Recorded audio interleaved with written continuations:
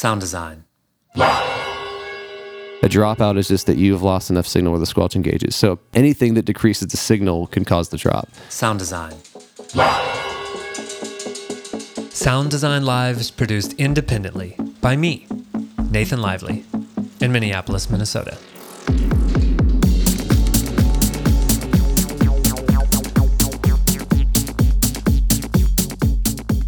Welcome to Sound Design Live, the home of the world's best online training and sound system tuning that you can do at your own pace from anywhere in the world. I'm Nathan Lively, and today I'm joined by touring monitor engineer and RF technician for the Eli Young Band, Stephen Pavlik. Stephen, welcome to Sound Design Live. Thank you. It's a pleasure to be here. So, Stephen, how did you get your first job in audio, like your first paying gig?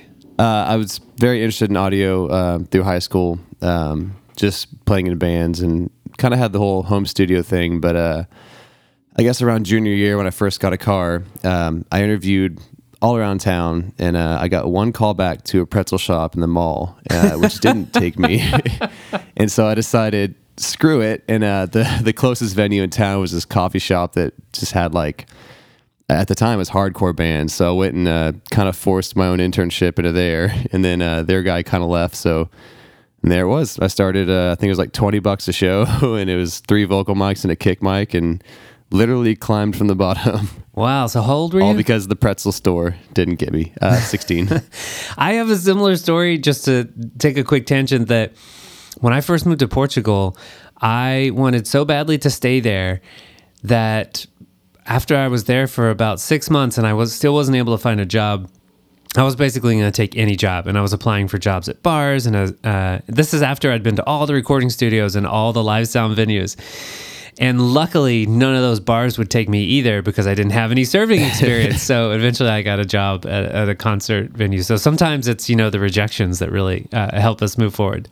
They push you, yeah. And this coffee shop stayed open late, or they had hardcore shows during the day? It was a late thing. So they had, I guess, these 2 friends that came in. One was he had a bunch of PA gear. The other was kind of good at booking. And they did a couple shows just like outside, and it brought a ton of money. So the coffee shop was like, hey, this is an avenue for, something we could do. So they bought the little strip of real estate. It was a strip center next to them, and opened up a tiny venue that would do shows late at night. And yeah. I'm just imagining sitting in a Starbucks and then a hardcore band starts. No. But then there was a coffee shop down the street that tried to copy that model, and they did have a stage in the middle of it, but they were a little more tame with their music choice. Okay. Cool. So what happened? You came in there, and did you know anyone? Who did you talk to, and how did you force your way into an internship? I talked to the manager there, and I asked, do they have anything like that? And he said no. And I was like, well, how about I just work for free? And they're like, well, why don't you talk to the sound guy there? Okay. Who he wasn't really a sound guy. He just had gear and an interesting way of running it. He was an equipment owner. And then eventually, yeah, I mean, he knew enough to make it work, but it was like the mains were on aux 1, the monitors were like aux 2, and it's like, why don't you use the mains for the main? It was that kind of thing. Classic. It's a little funky. Yeah. Nice. So how long did you do that? So about 2 years until I started working legitimately, moved over to Meridian, which was at the time the Live Nation venue in Houston, before House of Blues came in, and they're tied in with all that, so they took over that area. Cool. So I'm sure a lot of things have happened since then. I'm wondering, was there kind of a turning point at some point where you said, okay, this is not just a hobby anymore, or this is not just about making $20 on a weekend occasionally anymore? When was there a moment when you're like, okay, now this is a real career, or okay, now I know this is what I want to do for the next, significant portion of my life? Honestly, junior year in high school, I knew I wanted to do it. My girlfriend at the time bought me the Yamaha Sound Reinforcement Handbook. Whoa, what a great girlfriend. The Bible at the time, right?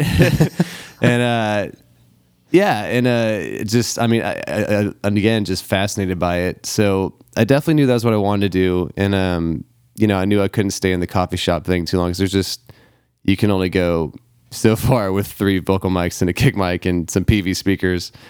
So a weird thing happened. My mom was a software rep, and she was talking to a guy named Justin Sinclair, who was working at a Best Buy, but he was also in the audio game, and he was working at a club called Fitzgerald's. And I think it was like my 17th birthday. I went out there and just kind of helped him out. Had a GL 2400, and it was, to me at the time, I was like, this is a huge console. And Sure. he actually had a whole rack of drummer gear that he brought in because he was pretty obsessed with like just the nicest gear you could have. So there's just, another That's tiny crappy club with drummer gates and I think DBX 160s. And it's like, it was fun. And it was just, again, just mesmerized by it all. And he eventually was the one that kind of helped me into Meridian when I actually started making legitimate money and mixing real bands and work with real gear. And then it was... Isn't it funny how sometimes it's those weak ties of like friends of friends or, family members that end up getting you in somewhere that you never would have thought of to like pursue that avenue? Like, let me talk to my friends of my mom. That's going to help. Absolutely. And I actually just had lunch with him the other day and we still laugh about it and joke about it. Awesome. Yeah, it was my mom that did that one. See if you could also take kind of now the 20,000 foot view from above, just looking back on everything you've done so far. What's one of the best decisions you made to get more of the work that you really love? To not be afraid to leave a good thing in hopes of something better. Oh man, that's so hard, right? I know, because I feel like there's definitely two schools of thought, which is one of them is loyalty, which I'm really bad about, in a good way, I guess. But Sure. And then there's the guys that, and there's nothing wrong with this, but then going to a job and gaining what you can, then leaving and climbing the ladder that way. But if you're the type that sticks around a company long enough or longer, it's definitely an incredibly hard decision to leave in hopes of something better. But in the times I've done it, it's very difficult, but it always has worked out well. Would you mind taking us to one of those moments for you? Like, what was one of the hardest decisions you had to make to leave for a potential other opportunity that may or may not work out? The main one, I guess, is I was working at a really just kind of system tech work, which I really enjoyed because I was really into subarrays at the time. And there was a big like staff changeover where it got to the point where it was like, all right, who's staying? And whoever stays, I was one of the first people staying, and they wanted to like make a position where I kind of had more responsibility in a car. And I was like, yeah, I'm in it for the long haul. And, and then maybe, and I got it, but I always wanted to tour. So then I got the touring offer. And then, so after all the whole, I'm in it to win it. Yeah, we're going to do this. Wow. I'm 100% like, committed. Nothing will ever change my mind.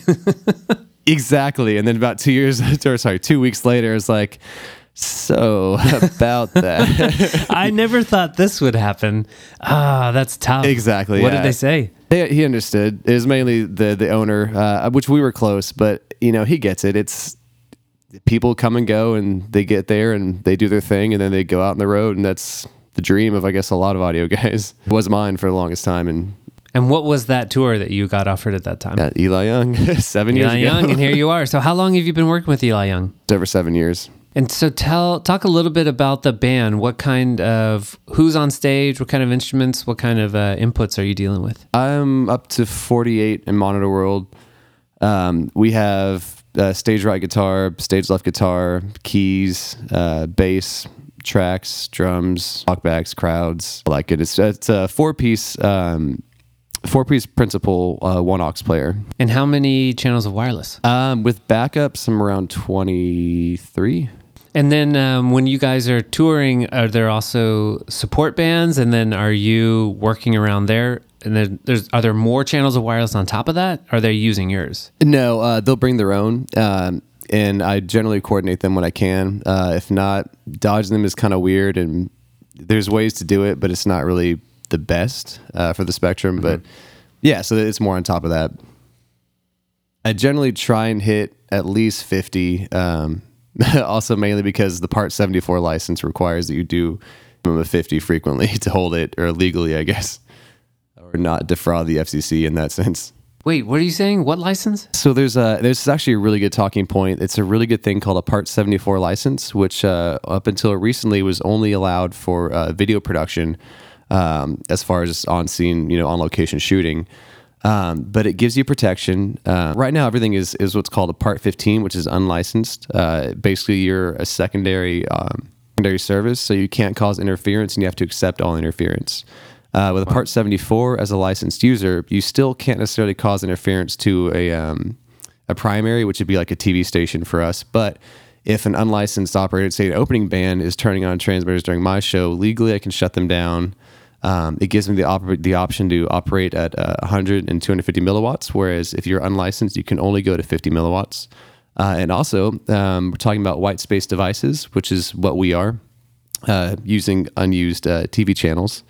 You can register within 1 hour. Actually, I think you can register pretty much immediately for protection against newer devices that are coming out, which are using that spectrum for rural internet distribution. Whereas if you're unlicensed, you have to have about, I believe it's 24 to 48 hours, or no, it might be up to a week. You have to register far in advance to get protection from that type of device. So Part 74 license is a really good thing to have, but you have to not necessarily prove, but you have to be honest and use a minimum of 50 channels on a regular basis to qualify for the license. I see, a minimum of 50 channels. So you're talking about these protections. Can you tell me about how this has played out for you? Or if it hasn't come up yet, how it might play out? What does a protection look like? I mean, are you actually going up to someone else and saying, hey, you're causing interference, I found you, and now I'm turning you off? Yeah, luckily I haven't had to use the license to do that. Just generally the respect, I guess, or of for lack of better words, the pecking order of a show.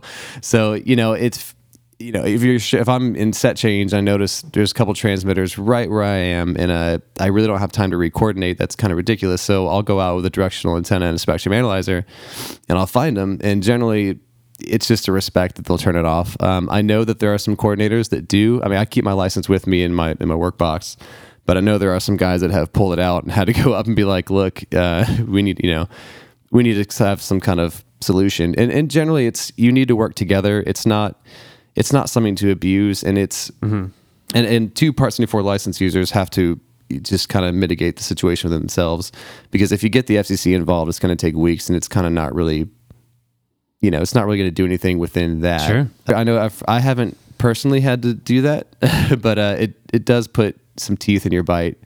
This isn't just some crazy sound engineer coming to bother me like, oh, he's got a license. But yeah, the other big one, I guess the white space device, we're not seeing a lot of it yet, but Microsoft is very interested in this, and they have, I believe, some patents already where they will distribute high-speed internet over unused devices, unused white space channels, where that's going to be really hard to predict in the future when we're trying to coordinate frequencies. So having that protection, whereas saying that I'm here, so the system, whatever it is, actually has to go through and check this database. And if it sees that, hey, there's somebody that's reserved this because they have wireless microphone channels here, that white space device has to move to a different channel for whatever data it's sending out, which would be usually internet. And so we're going to see that in the future. We don't necessarily know when. I think some of it is in testing already in some campuses, but so that's another good reason to have to get this license if you're eligible for it. Because again, our spectrum is shrinking in more ways than just losing 600 megahertz. Does that mean that you are basically putting in all the dates of your tour, saying, I'll be at this address, and from this time to this time, I'll be operating on these frequencies, and you have to submit that to a database? I haven't yet because I haven't run into it. I know a lot of coordinators doing large festivals do. It's actually, you can put it in. There's a couple different websites, but one of them, the big one, is called Spectrum Bridge, where you enter your ID, the channels you're using, and it'll take it or it won't. Wow. And how do I get this license, and how much is it going to cost me? The easiest way to do it is through Professional Wireless Systems. It's about $500. The other way, you can file by yourself, but there's about a 90% failure rate with that one. Oh, wow. It's a lot of legal documents. But yeah, Professional Wireless System has a service where it's pretty much guaranteed, as long as you're not like, a felon, or I guess you've they actually do ask if you've had offenses with the FCC before. Okay, so if check your operated if you've operated a pirate radio station and got caught, you're probably not going to get one. But it's just that kind of thing.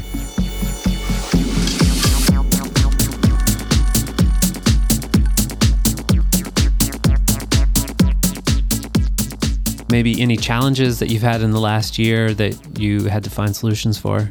Yeah, the interesting thing about working with that band is that they own all the audio equipment. And really? Okay. Yeah, there's a lot of changes that we'll go through that we can't just go back to an audio company and say, well, I want to use this, or I want to switch this out. It's kind of just take it apart, build it, make it work, that kind of thing. So going through the wireless rig with them is really fun because there's just been a lot of changes through the years, and some of it is Band-Aids. Like we switched to a different backline rack, and I have, just it's really not the appropriate way to do this. Kind of just some passive splits with I wired it to where each receiver in this rack had at least one LPDA, but then there's a bunch of dipoles all over the place, which is kind of making an antenna farm. It's absolutely not proper, and we just switched to a different rack, and it doesn't work in this situation. So I did just order on eBay another different antenna distro, which also came with some BNC cables that were not coax, and that's a different story. But be very careful with cheap cables on eBay. All right, so it's not just like you're speccing a system and saying this is what the band needs, and then it comes out with a rental company. You basically have to take what they have already and make it work with maybe a few minor, like cheaper changes to like Band-Aids, like you said. Yeah, piece it together, which luckily helps because I have a lot of supplies on hand just at home, and for my company I have a lot of cable and all kinds of stuff to help build those things out cheaply, and to get it to where we really are using a professional system, but spec'd or built in a very awkward way to just piece together over time. Wow. So when you first started with them, was it like barely functional and now you're like pretty happy with it? Or do you feel like you still are not happy with it and you have a lot of changes you want to make? No, it's great right now. I mean, it was working in the get-go, but it was just, and there's still some weird things going on. There's some definitely ill practices going on, but it does work. Yeah, and actually that's a big one, I think. But for this one, let's say combiners, and I've seen this before. You cannot take, for an antenna combiner, you cannot take the output of an antenna combiner and put it to the input of another one to get more channels, as far as if you want to refer to that as cascading. Mm-hmm. That is horrible. For right now, what's happening is, so we still have old G3, AC3 combiners with PSM 900s into them, which you have to, the PSM 900 goes 10 milliwatts, 50 milliwatts, 100 milliwatts, where the maximum input of the AC3 is 30 milliwatts. So we have to go to 10 milliwatts, but then because I'm using a passive combiner to get the 2 4 channels into one antenna, then I'm losing 3 dB there, then I'm losing 2 dB in cable. So, I mean, do you bump it up to 50 milliwatts and deal with the a little bit of distortion and gain the path? And yeah, generally I do, and you don't see too much from it, but it's not proper practice. So it's just weird things like that. So you mentioned earlier LPDA and dipole. What are those? So the LPDA is the shark fin, the paddle antenna, which is a wideband directional antenna. You can almost think of it, when we say directional, as a cardioid pattern, but it generally has about 7 to 9 dBi of gain, which would be passive gain compared to an antenna that's just an omnidirectional radiator. Definitely important to point out that we talk about gain in antennas. It is not active. It's not like an amplifier. It's just saying that I'm not radiating in this direction, so that is actually radiating forward. What would be radiating behind me that's not there is shifted to the forward direction, which is our forward passive gain. So yeah, I definitely have one of those to shoot across the stage. It was important to make sure that one side of each diversity receiver had an antenna with gain. The other side had just a dipole on it in the rack, but because of the rack size and where the antennas are located, it just didn't work as well when we changed racks out. Hence the antenna combiner that we had to eventually buy. Let's talk a little bit more about wireless then, Stephen. Just to get us started, what is maybe one RF myth that you would like to never hear again? So I think this one is the one everyone hears and says is that it's black magic or it's voodoo, and it just absolutely but it is not. Oh God, no. Okay, I get it. Because you're saying it's science, right? Like these are things we can predict. Absolutely. And like I said, I said this before, but I think the biggest thing about this that everyone just freaks out about is that we have no way of perceiving this. I mean, lighting, you see it. Audio, you can hear it. If you knew nothing about audio, you could walk into a car and say, "Oh, I hear this," or "I hear that." Right. Or you can see a video. We have no way of perceiving RF, so we just throw our hands up and go, "Well, I don't know," and that's just not good. Right. Yes, you just have to take the time to learn about it, which is fair that some people really don't have that time, and this is a very fast-paced industry, but there's really nothing magical or voodoo about it. The upside is that maybe that makes your job more valuable since people are so scared of it. It does. And right now. But you don't want to be working yeah. with colleagues who also feel that way, right? Right. Yeah, RF coordinators do make a decent amount of money, just because there is a lot behind it that really isn't to deal with audio. And there's even some guys that come in with communications RF degrees that jump into audio, and it's something that's very separate. Whereas whether you're a mix engineer or system tech, you're all dealing within audio. Where you can be just completely an RF tech and jump into it and be like, and not really be familiar with the concert scene at all, but still do your job very efficiently.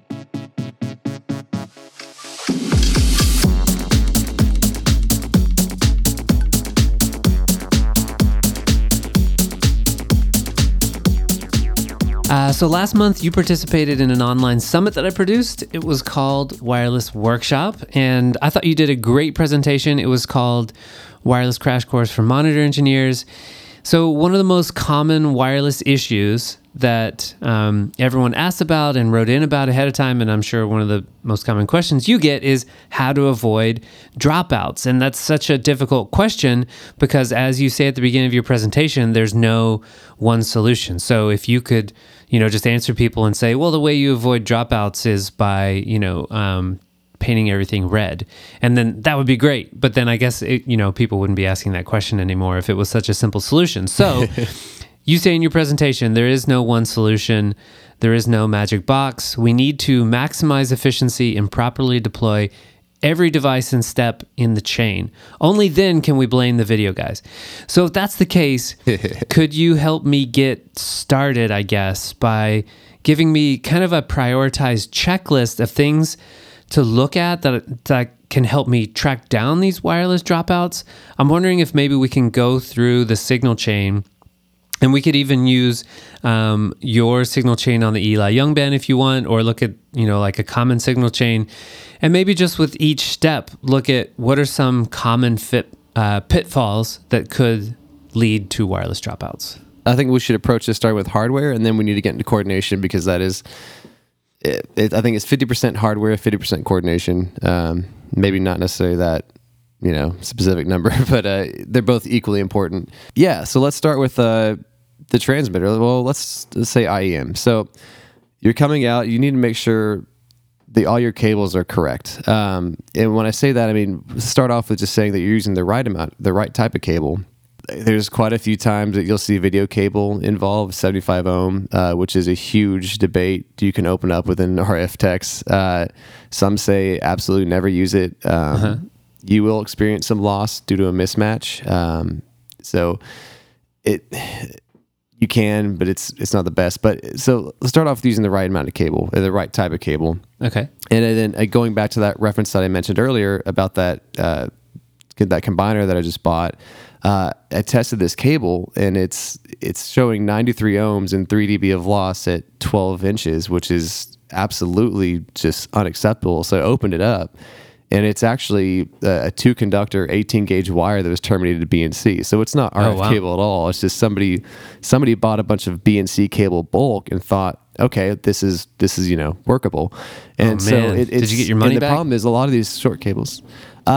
Nah, I just wanted the Shure UA844, and it was a really good deal just for that. So I just emailed them and told them that, be careful if you're selling these, these cables to a bunch of people. This is not right. Oh, wow, that's nice. Because, I bought it from a seller. Yeah, and so he didn't know either. And, okay. It's going back to you kind of have to test coax more than just continuity. But so just making sure you have the right cable. And the easiest way to do that is a lot of times it will be marked on the side. It should say an RG number or whatever the manufacturer is. So make sure you have the right cable. Make sure, another thing to look at is make sure the actual center pin is not extruding past the connector itself. That can happen due to a bad termination, or if the cable slips, but that can eventually damage a BNC port on whatever piece of equipment you're using. So yeah, it kind of starts with making sure right cable for the job. And the right cable is basically whatever the manufacturer recommends, right, for my transmitter or my receiver. Sure, and pretty much RG8X or RG8, you'll be fine. Okay. We start screwing off of those numbers, which there's just a plethora of different cables, but that's kind of the most common you're going to see. And and that's referring to an old standard called radio grade. It's still kind of used, but every manufacturer has, their specific cable type or number, but it's usually you can kind of say that it's an 8X or an 8, which is the stuff that 8X would be like this, the thinner cable that Shure sends out. RG8 is the thick stuff that you think of when you think of low loss. So from there, we need to make sure that you're actually wired correctly. Let's say from the IEM perspective, going into the combiner. Again, so an antenna combiner, if you have more than 4 channels, but you have 2 4-channel combiners and you want to use one antenna, you cannot take the output of a combiner and plug it into another one. And the main reason is, again, going into talking about how, let's say, for this example, this I've seen a lot on flight aids as well, with the AC3 Sennheiser combiners. I actually saw one that was 3 of them daisy chained together. But what we have to think about is that's 4 30 milliwatt inputs.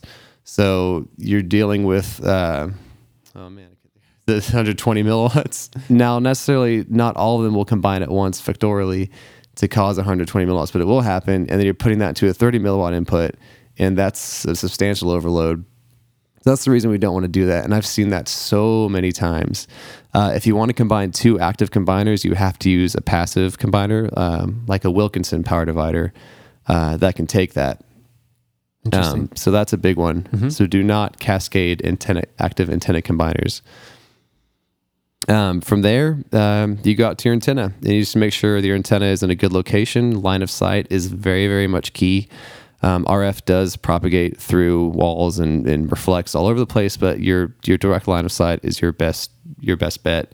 Make sure your antenna is not close to metal, and not close to power, and that's kind of on the transmit side. And now combiners do go bad as well, and that's kind of where it's really, really handy to have a spectrum analyzer. We were just out with Andy Grammer on a flight date with them, and they were having issues. They had a PSM 1000 system, and we were using 900s, and it was a 4-channel combiner, and the actual combiner was just putting out a lower output than it should have. Mm-hmm.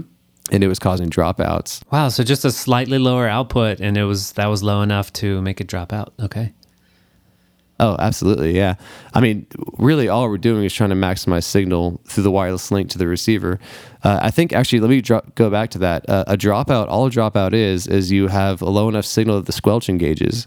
So if you're dropping out, you've lost signal for some reason, whether it's through your transmission system, or maybe you're seeing some sort of interference that is that the receiver is actually kind of jumping, maybe FM capture effect, trying to jump to a different channel, or that interference signal just suppresses it enough to engage the squelch.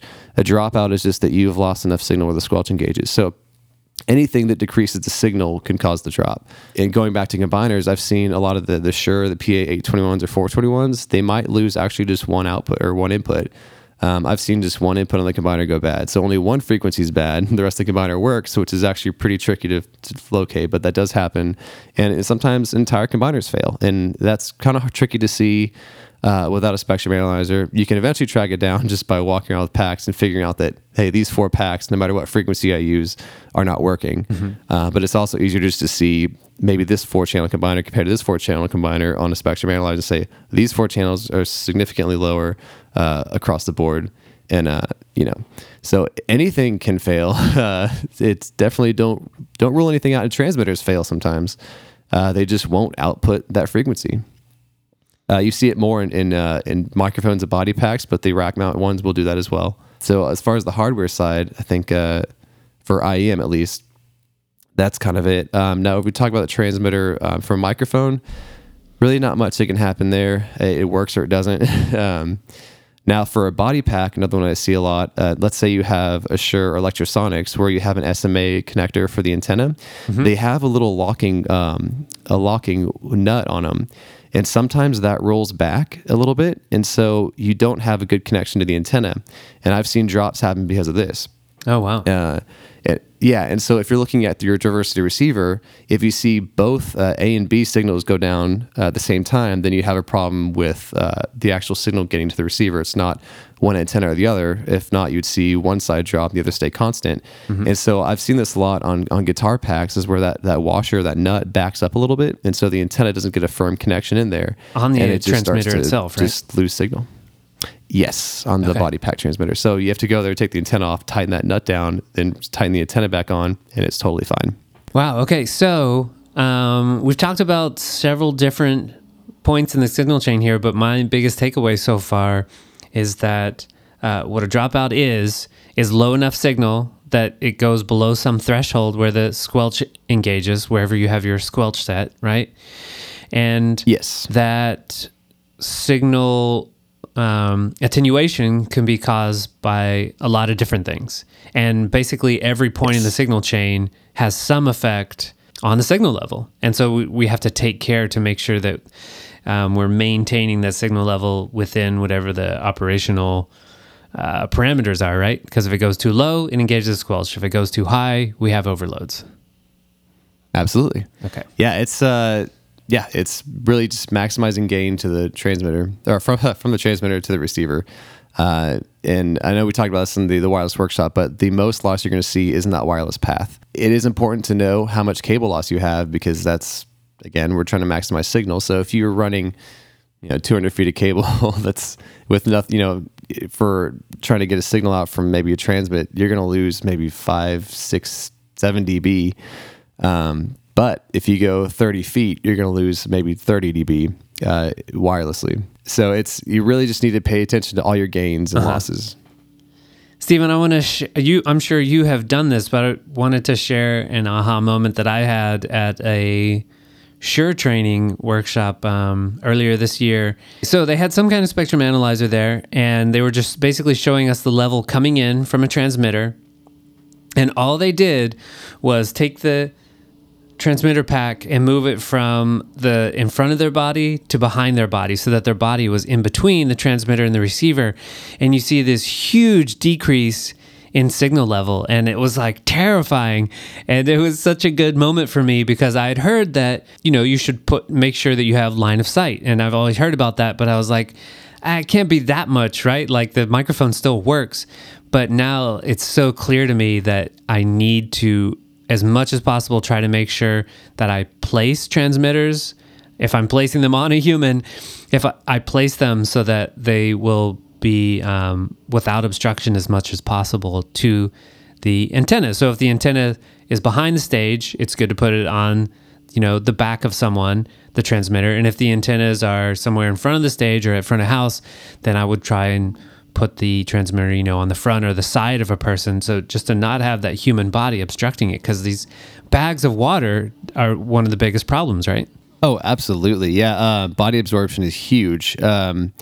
It's one of those things that's it's hard to measure, but I know a buddy of mine did some tests, and I think he found up to, with the antenna touching the skin, or at least grabbing around the bottom of a mic where the antenna would be, you can get up to 90 dB of attenuation. Yeah, so line of sight is huge. And also with that one, just try to make sure the antenna, either if it's a whip antenna from a body pack, or if someone's grabbing the microphone, that the antenna doesn't touch skin, because that'll also take out another 20 dB. And I don't know if you shared this tip or someone else did at the wireless workshop, maybe multiple people did, but putting a plastic straw on the antenna sounded like a really smart, easy way to get the antenna, make sure the antenna is not going to touch skin. Yeah, I have heard that, and also it'll keep it straight, because a lot of the antennas do sag a little bit, or over time they just kind of get bent to one direction or another. This is another thing I never understood until wireless workshop. I was so surprised. Someone asked, because they were you and some other people were talking about the orientation, because these antennas and the transmitter and receiving antennas have a polar pattern, and they need to be aligned for proper reception. And so, if the antenna gets bent at all, which happens a lot, when we're putting transmitters on humans and they're getting moved around and there's clothes and stuff, then that's going to change the way it transmits, right? And I don't know how much loss would be experienced. I don't know. Do you want to say anything else about what happens when you bend an antenna? So bending and or just having it 90 degrees off of, let's say that you're you have maybe you're holding your microphone vertically and the antenna is vertically polarized or oriented, and that's great. You should have maximum signal transfer. But if you go 90 degrees off of that, so I'm holding my microphone horizontally and the antenna is vertical, this is where it gets tricky, because theoretically you would have an infinite amount of loss, which if you're an anechoic chamber for RF, that may be true. But because we have so many reflections in our environment, and each time RF reflects off of something, it kind of bends the wave a little bit in its polarization, that we don't necessarily see that infinite amount of loss, but you do see generally maybe 10 dB, 10, 12, and that's a very rough number because it could be anything, but you do definitely see that loss. Not enough to just completely make it disappear, but it does affect very much so, which is why, again, there's a lot of interest in circular polarized antennas, which right now is the helical antenna. The helical antenna. Okay, this is one thing I didn't know about also until recently. This is fun because so much of this is brand new for me. Okay, I think the most common helical antenna that people will recognize that they've either seen on shows or seen photos of is because it's funny looking. It looks like clear plastic and has like a circular tube on the front. So it's like a big round disc with a tube on the front, right? Yep, big old corkscrew looking thing. And that is ultra directional, right? So that's even more directional and focused than an LPDA. Absolutely, which is a blessing and a curse. They do make different kinds. So the one that everyone's familiar with, the professional wireless, the 8089, has a 60 degree beam width. Kind of imagine that if you're looking at the beam, it's 60 degrees wide. Mm-hmm. Which means it has a very high directional gain, because if we have 60 degrees there, then all the gain that will be radiating out behind it is focused forward, which kind of gives them about 12 to 14 dBi is what they spec. Now, they have some that just look like domes, and Sennheiser has kind of the big one, the A5000 something. And now that one, I believe, is 80 degree beam width, and then is just as much. Yeah, that one's 80 degrees. I think Professional Wireless System has a dome that's 80 degrees as well. So you have a little bit less forward gain, but you do have a little bit wider of a spread, which is really nice. And you still have that circular polarization. The RF Venue, the collapsing ones, I think are around 70 degrees, but don't quote me on that because I don't exactly remember. But yeah, so the problem with that is that they get incredibly directional. Now, but you have to remember that they also follow inverse square law. So as you're radiating forward, you're radiating out. So that doesn't mean it's locked into just 60 degrees. It's definitely radiating all around when it comes out, but you do have your main power within that 60 degrees. I see. So if a standard like Shure shark fin LPDA has, a coverage angle of something like 120 degrees, that's still wide enough that I can kind of just put it up and point it in the direction of the stage, point it in the direction of the talent, wherever I think the transmitters are going to be. But when you get to, half as wide at 60 degrees, that now requires a little bit more focus, and you can't be so haphazard. You really have to have it pointed in the right direction. Absolutely. And in some weird situations where the stage is very awkwardly shaped, and I'm just going to throw out Billy Bob's in Fort Worth. What's going on with the stage at Billy Bob's? There's a very tall section that has the main stage and lighting, and then it kind of comes down to a roof that's about maybe 7 foot tall, where there's still performance space on either side. Wow. And so when you have a bass player underneath this roof with pipes and all kinds of metal that RF doesn't like, literally moving that helical a couple inches actually got coverage over there. So it's, wow, scary. A tighter beam width means just a little more planning on where you're pointing it. Anything else on your mind that you would want to share with people in terms of troubleshooting their own dropout problems they're having? Actually, real quick, going into receivers, the diversity receiver, looking at the front of it is a really good way of, troubleshooting. If you see both meters drop, there's a problem with the signal coming into it. If you see one side dropping consistently, there might be a problem with that cable or that antenna. It could be a multipath, but if it's a consistent drop, you definitely need to look at that side. But again, if you see both sides drop at the same time, there's probably a problem with your transmitter getting to receiver. It's harder to tell on IEM. Now, there's also the interference with coordination, which if you're not coordinating with software like Wireless Workbench or Wireless Management or IAS, you do need to keep everything in the same group. If not, the intermod is huge for us, which can cause drops because that intermod is going to get in within the channel filtering. of the receiver. Whereas let's say that if you had a frequency spaced maybe 400, but let's say 500 kilohertz away, the channel filter can take that out. But if it creates an intermod, that can get inside the filter, and that can cause problems. So if you're coordinating only on the equipment you're using, you need to try and find a group that has the most open channels and get everything within a channel that's in that group, because the manufacturers pre-coordinate these. If you're doing it with software, you need to be very careful about what you're letting the software decide for you. I've mentioned this before, but be very careful with the exclusion threshold on Workbench, because if it's set too high, it'll definitely put your channel too close to or on top of things that it doesn't need to be on, like TV channels. And all of these things can cause dropouts as well. So the signal competing for, with an interference can cause that to drop below the squelch level and cause a drop. One more thing I'm going to say about troubleshooting, because someone posted about this on Facebook recently. What I suggested to them was to start by just drawing out their entire signal path so that they're not, just trying to do everything from their own imagination. It's hard to keep all these details in your mind at once. So draw it out like in a diagram or a list, however you want to do it, your entire signal path. And then for each point in the signal chain there, try to list as many problems as you think could go wrong there, or things you could test. And then you can kind of go through it one by one. Otherwise, I think troubleshooting a complex system like that, just on your own, like, let's try turning it on, turning it off again, turning it on again. Let's see if that works. Then then you do 5 tests, and then you forgot what the first one was. And it can be hard to do without a plan. Saves you from, maybe just, having to repeat the same test over again because you forgot something or...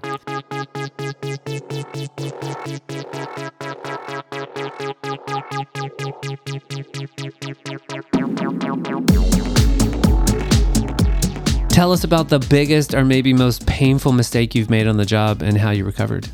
This one has to deal with power and sparks. Oh, wow. We were doing a festival in Steamboat Springs, Colorado, which gets incredibly cold, and I think it was about -10 this day. And one of the generators seized up because the diesel froze. Oh my God. No matter how much diesel conditioner you put in, it's just it's cold. We had to switch to an emergency generator, or backup, I should say. So we powered down audio distro. I thought lighting was powered down.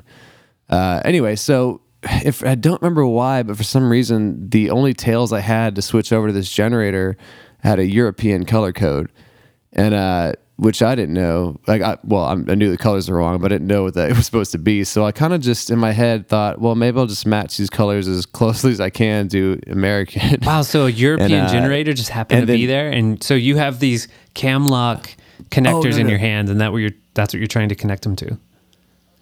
Oh no, it was an American generator, but it was a European color code, which has browns and oranges. It's not the black, red, blue, green, white for tails.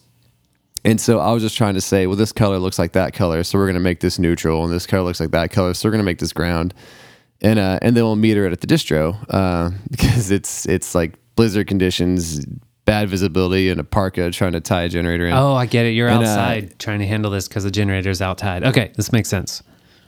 Yeah.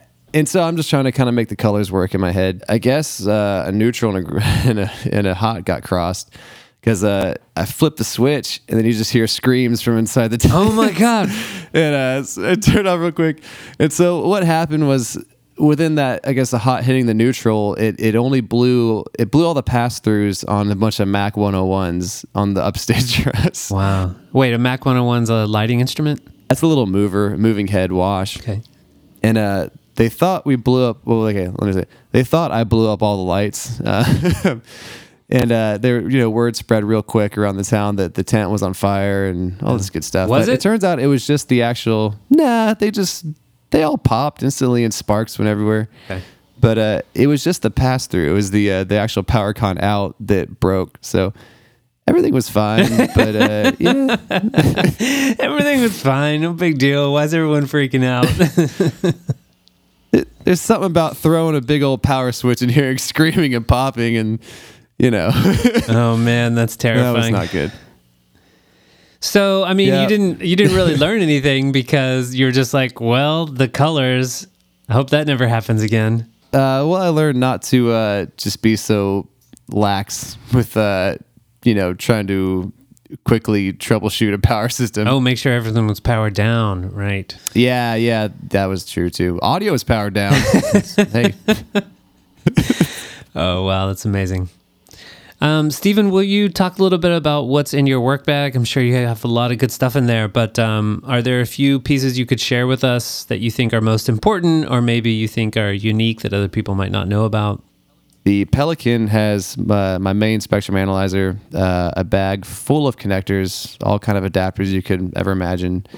I definitely carry two Wilkinson power dividers, which is, you can think of it as a splitter, but it can actually take power as opposed to, let's say, a resistive split like the UA221s. You don't really want to put power into that. And so those are just universal RF splits, which can be used in any situation, transmit or receive. So I carry two of those and use them frequently on flight dates. I carry two 4-pole cavity filters. What is that? So a lot of the filters you see on the market have a fixed start and stop, or a fixed pass band, which let's say might be 470 megahertz to maybe 570.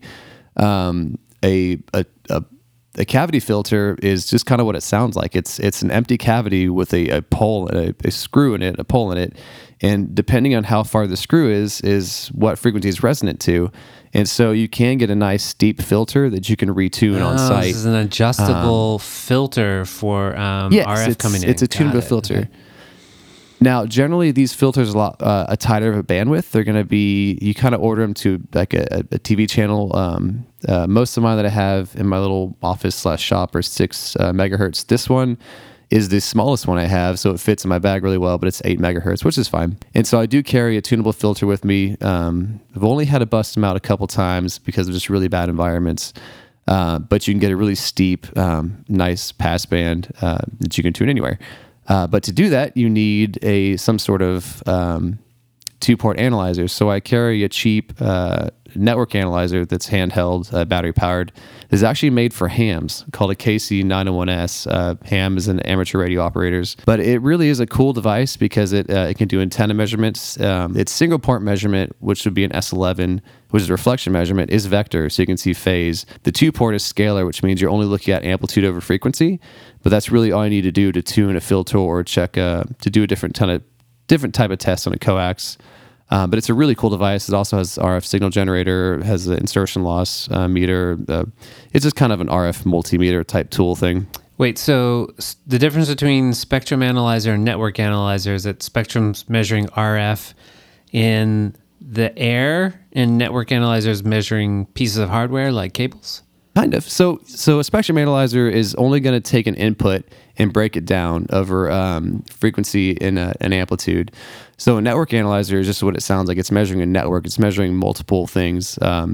So you can make a network analyzer out of a spectrum analyzer if you have something called a tracking generator, which is what this 2-port measurement does. And you can think of that, a tracking generator is almost like the pink noise to your RTA or your smart, and the spectrum analyzer is your RTA or your smart. So what it does is, let's say the 2-port on this network analyzer is it just sends RF noise across the entire spectrum, and there's an analyzer that tracks it, and it can lay down a trace to show you the response of this instrument or whatever you're measuring, which would be network analysis. It's 2 ports.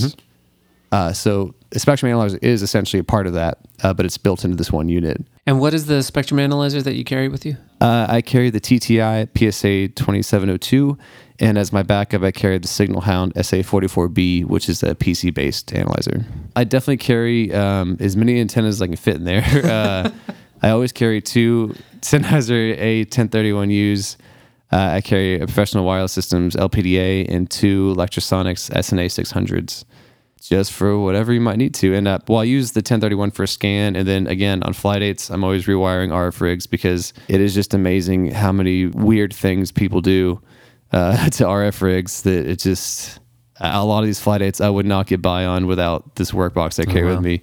No matter how much you advance and spec it out, people just do weird things with RF rigs. Right, because as we just described, most people still think it's black magic. Or I should stop that. I'm supporting the myth. A lot of people still think it's black magic. And one of the results of that is that people do weird things with their rigs. So you have to travel with 5 different antennas. Yeah, it's funny because there's times I'm like, man, we're traveling with too many cases this time. I should just leave this behind, but I carry it anyway, and that's of course the time that I rewire everything. Of course. And I actually do carry with me a battery-powered antenna distro that's usually used for motion or on-site ENG type things, but actually have had to wind up using that for the first time really in Korea when they just cascaded I think like 15 UHFR receivers. And just real quick, while they do have cascade ports on them, each time you cascade, you actually kind of shrink the band that you're working in due to something called filter ripple. And so when you cascade that many, you have to imagine almost as an upside down triangle where the top units, you can go far out in frequency, but the lower you go, you need to make sure your frequencies are tighter in the center. Again, it's hard to explain. You have to kind of get into filtering at that point, but you will start kind of bringing in the passband and shrinking it down each time you cascade. And they cascade like 15 of them, and they use like 100-foot cables on each one, so you have an incredible amount of loss. And like, it was just all over the place. So I decided nope, and I just brought out my battery-powered antenna distro and just used that instead. All right, and do you know the model of that offhand? It's a PSC RF Multi. You can find them on eBay for about $50 here and there. Cool. That would also be great, I think, for those of us who just end up in places where there's no distro, and so you're either going to have an antenna farm, or I guess if you've got your own battery-powered antenna distro with you, that would be another solution. Yeah, that's really the reason I have with me, just whenever you run into that situation. Stephen, what is one book that has been immensely helpful to you? For audio, definitely, it was written in the 80s, but I still swear by the Yamaha Sound Reinforcement Handbook. Wow. Maybe I should look at it again, because when you were talking about it, I was like, yeah, I looked at that in high school as well. I didn't understand any of it. I just remember the diagram explaining microphone feedback, and that was really helpful. But okay, you're making me want to go back and look at it again. As far as getting into RF, the first book I picked up was the ARRL Antenna Handbook. That one kind of dives into some stuff that really isn't happening in our fields, because when you're talking about antennas that go down to 20 megahertz or even in the kilohertz, you deal with a lot more like environmental ground and height above ground and stuff that we don't necessarily deal with as much with low power UHF stuff, but that's a really, really good one. The Secrets of RF Circuit Design is another good one.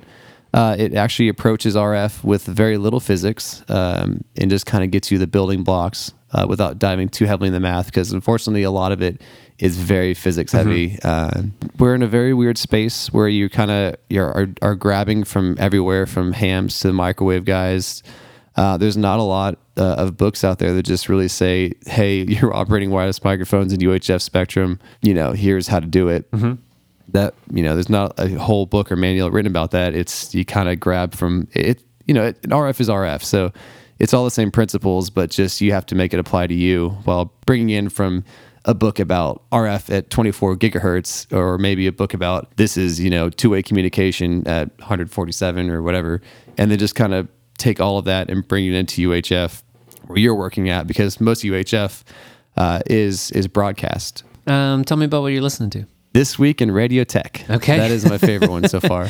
Really? That's a podcast. Awesome. Yeah, it is. And it mainly focuses on broadcast for FM, which is actually really great, though, because a lot of our systems still are FM. Again, they're kind of dealing with different things. They're dealing with transmitters. They're definitely have different building blocks using exciters, and they're trying to get it broadcast out, to cars and just radio. But they definitely bring in radio engineers down, and they talk about it. It's really interesting. I do follow that one religiously. Where's the best place for people to follow your work? Sventenna.com. Well, Stephen, thank you so much for joining me on Sound Design Live. Yeah, this is fun. Sound Design.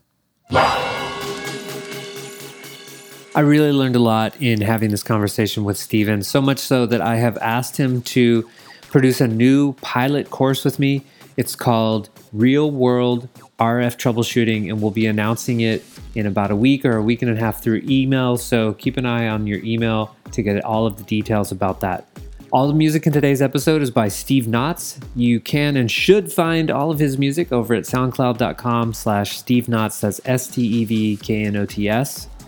Sound Design Live is supported by Learn Stage Lighting, Scott, Pedro, Ryan, Bob, Martin, Roadie Free Radio, Joel, Ellis, Jem, Senqui, Nicholas, Kuba, Chris, DC Sound Op, and Dave. You can start supporting Sound Design Live for as little as $1 today over at patreon.com/sounddesignlive.